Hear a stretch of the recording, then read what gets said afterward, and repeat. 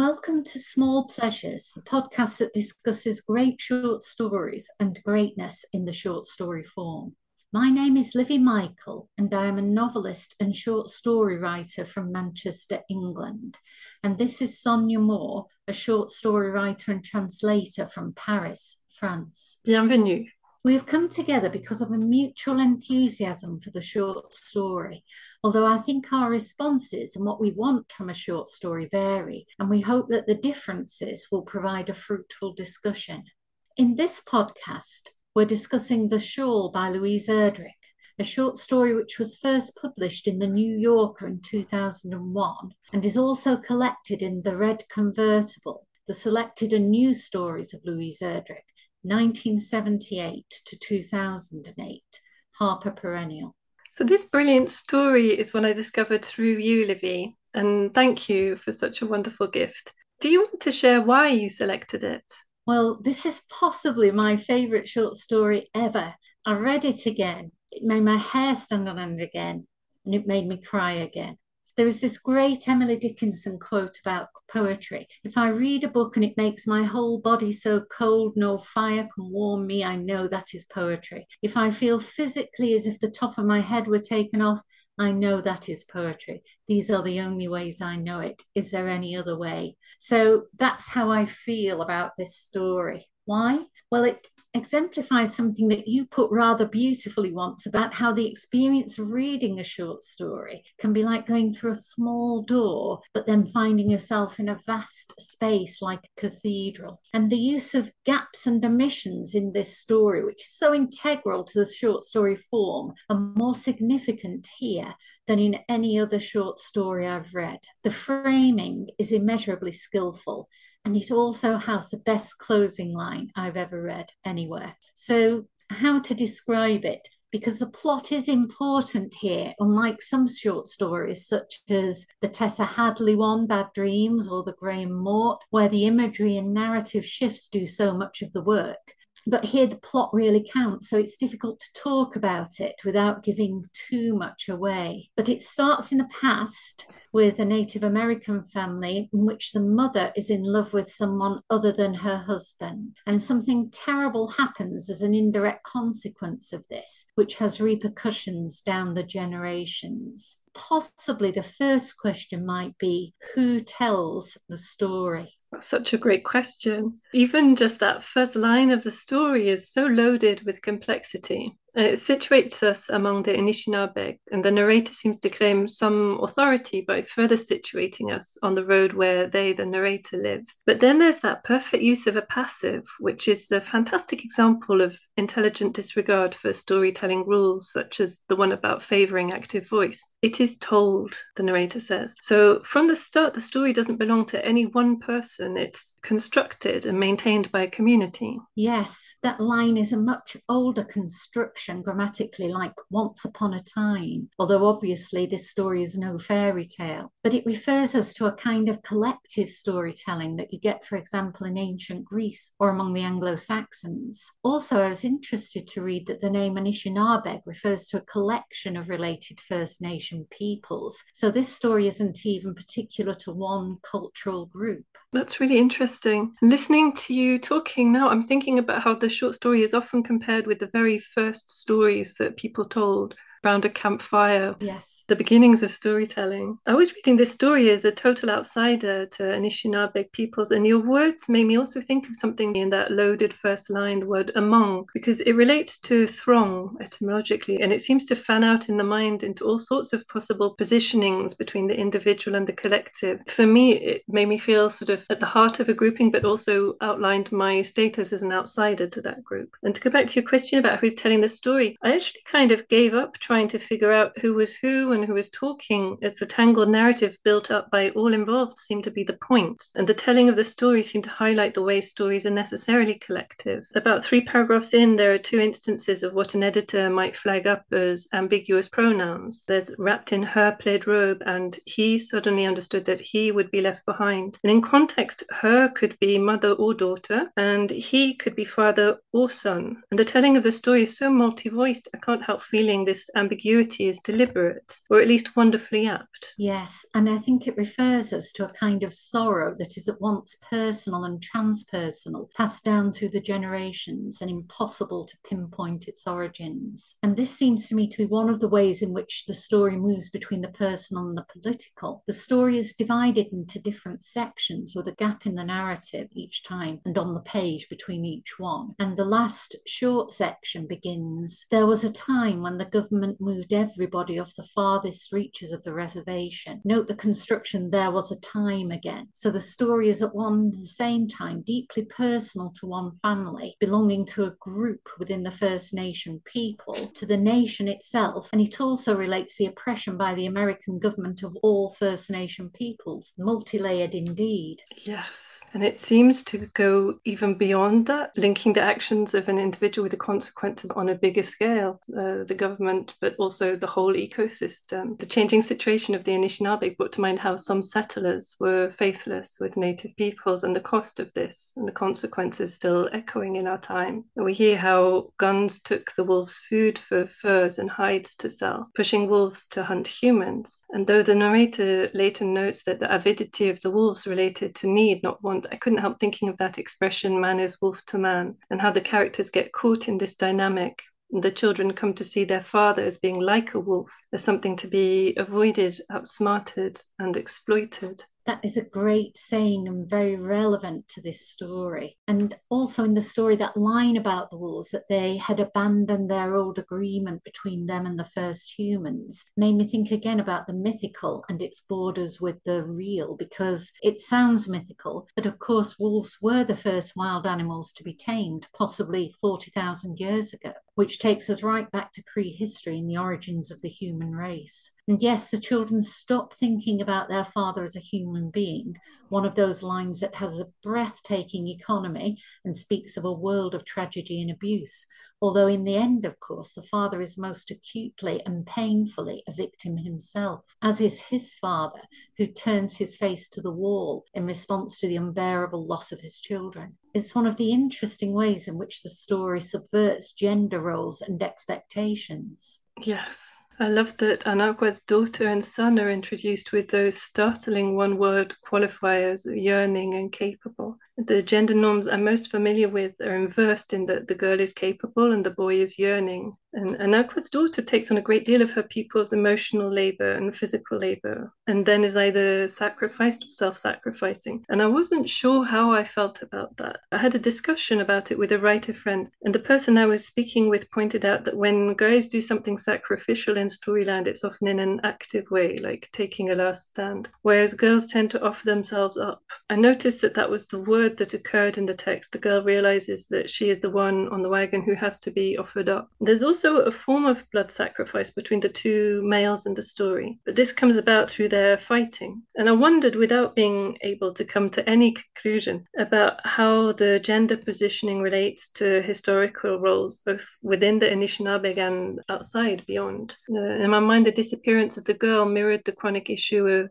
unresolved disappearances of Native American women. And something that also struck me was how there were moments where gender seemed open to projection. I first read the voice of the narrator of the second section as female, I think because of the shadow of the author in my imagination. I did too. Oh, interesting. And then 3 paragraphs into that section, the narrator is revealed to be a guy. And I love both the ambivalence of this and the obligation to acknowledge my own projecting onto the text as reader. Within the context of this story, the ambivalence seemed to underpin the collective nature of storytelling and how stories connect all humans. Absolutely. And actually, I hadn't thought about that point about the young girl and sacrifice. And I think you raised some really interesting issues relating to gender in this story. I think there's much more to be said about that. But I was actually thinking about the mother, who in many respects does not behave as we might expect. She is named unlike her husband or her lover or the son, which I find interesting, although her name means cloud, referring us to the natural world, and she's described as being like a cloud in her nature. So the name designates her in a symbolic way. She's moody and sullen, and in her depression over the man she loves, she becomes like a grey sky. So is she real or mythical in a primitive sense, like an urge from nature that nothing can be done about. It just is. In the first line, we're told that a woman loved a man other than her husband. And I think we're not told this in a judgmental way. Again, it just is. And the oldest stories tend to be like this. Things are the way they are and there is nothing to be done about. Certainly the men in this story can't do anything about the events that occur. The father, Anakwad's husband, at first turns his face to the wall, then later witnesses something so atrocious that all he can do is tell it over and over again in order to get rid of it. Although of course he can't get rid of it.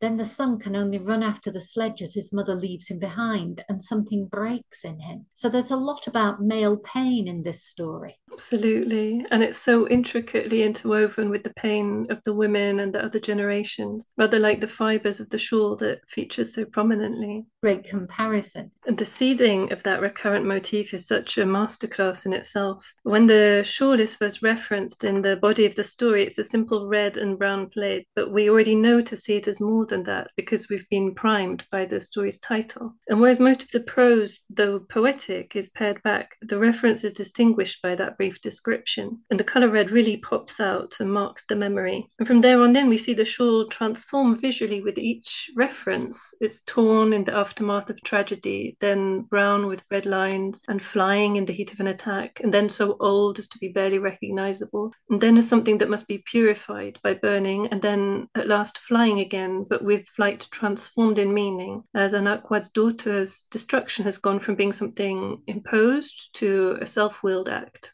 a powerful, creative self-sacrifice. So there's this journey from tragedy to catharsis, and the shawl marks milestones along the way, accumulating meaning with each reference. And it's such a powerful symbol anyway, a specific cultural signifier, but also universal, because humans everywhere use blankets and shawls to shelter and comfort themselves. I love the scene where the man holds the cloth to his wounded head as if to collect there his thoughts. And I couldn't help thinking also of horrible stories I've heard about infected blankets being used by certain early settlers to spread disease among native populations. Well, absolutely. And yes, I love that point about the specific and universal. It's one of the ways in which the story becomes epic in the sense of transpersonal, not just about humans in relation to one another, but in relation to nature and to time as well, of course. How does time work in this story? And this maybe relates to your wonderful question about who is telling the story. I love that the story takes us from a narrated present to this seemingly far off storyland past, as you put it, and then yanks us out of there when the narrator lets on that they don't know the full story and can only offer best guesses.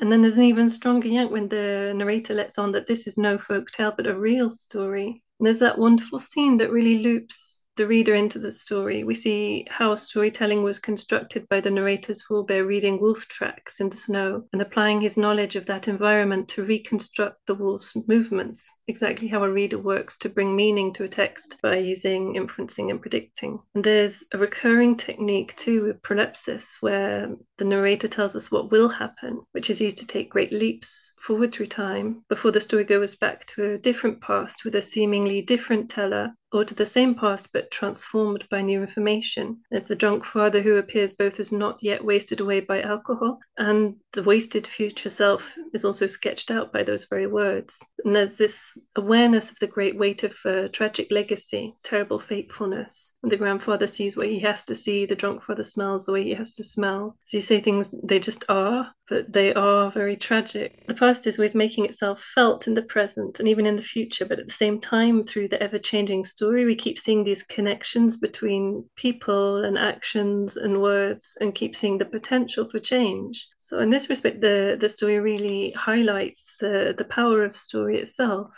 No? Absolutely. I believe the power of the ending is in part that the son or grandson in this story takes it on himself to rewrite this old, entrenched, and very painful narrative as a means of healing his father, whom he has, let's not forget, beaten very badly. But even the beating seems to be part of the healing process, in that the father is different afterwards. Then the son retells this story for him and rewrites the role of the young girl, giving it an entirely different significance. I think a lesser writer might have ended it with the man and his son burning the shawl as an act of resolution, but Erdrich takes it further, and makes the whole story about the transformational power of narrative and about grace, if I can use such a religious term, because what is being transformed is the worst, most terrible human experience into an act of great symbolic beauty. And of course, this is one way in which at the end the male speaker is granted an extraordinary power. The young girl has power, as he tells it, and she is representative of her nation, the old sort of Anishinaabe,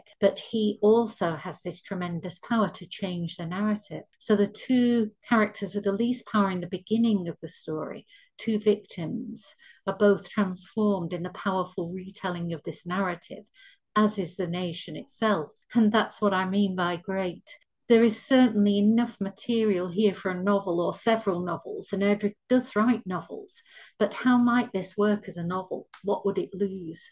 I actually don't read novels if I can help it. I tend to read them only occasionally as research for short stories. I'm reading the novels of a writer who wrote some short stories that I'm translating, for example. And I admit I sometimes feel a bit at a loss when the short story discipline is compared to the dominant novel form, because as a writer, I found film and poetry and stand-up comedy all more useful for short story craft lessons.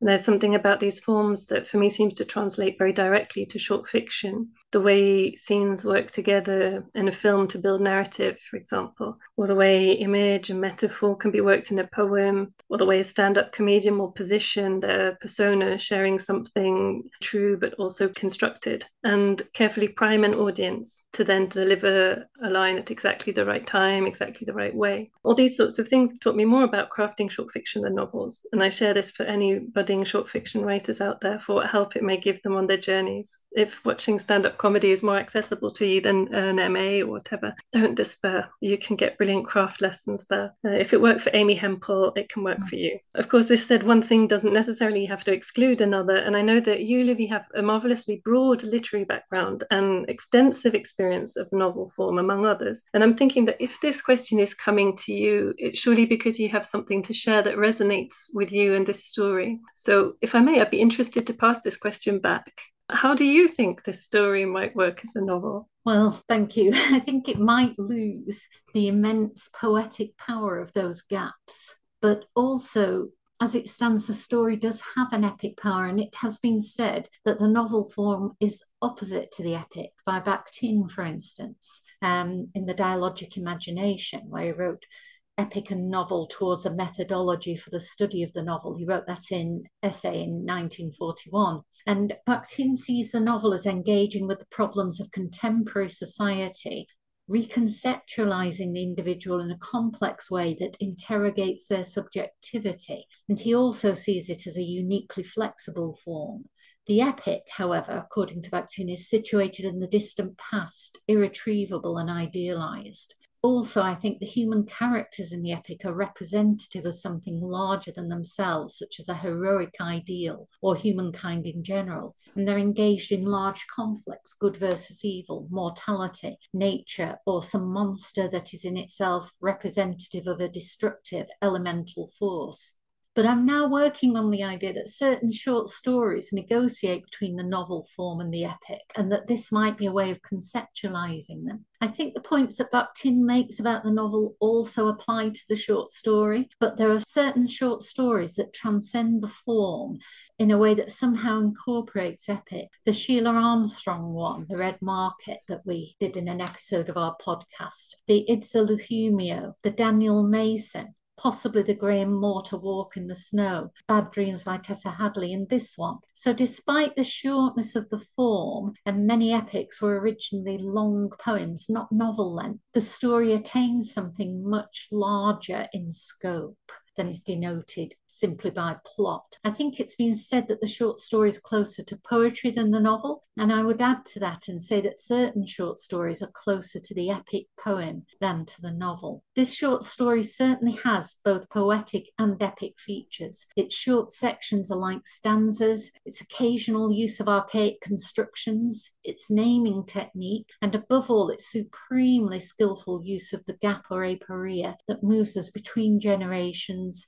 from the personal to the political, and back again from the ancient to the modern. It's a really exciting way of looking at short fiction, I think, to associate it with the epic, because it's traditionally associated with strong moments or moments of epiphany. So to see the short story in terms of the great sweep of history is very exciting. Well, this story is really impressive in its scope. I mean, I can only hope people go away and read it. It's staggeringly good. It's a tour de force. What a great French term that is. I hope we've done the story some justice. Once again, thank you for listening to this Small Pleasures podcast. And do keep your eyes and ears open for our next. Watch this space. We have many great short stories to cover. Until then, goodbye from me and from Sonia. À très bientôt.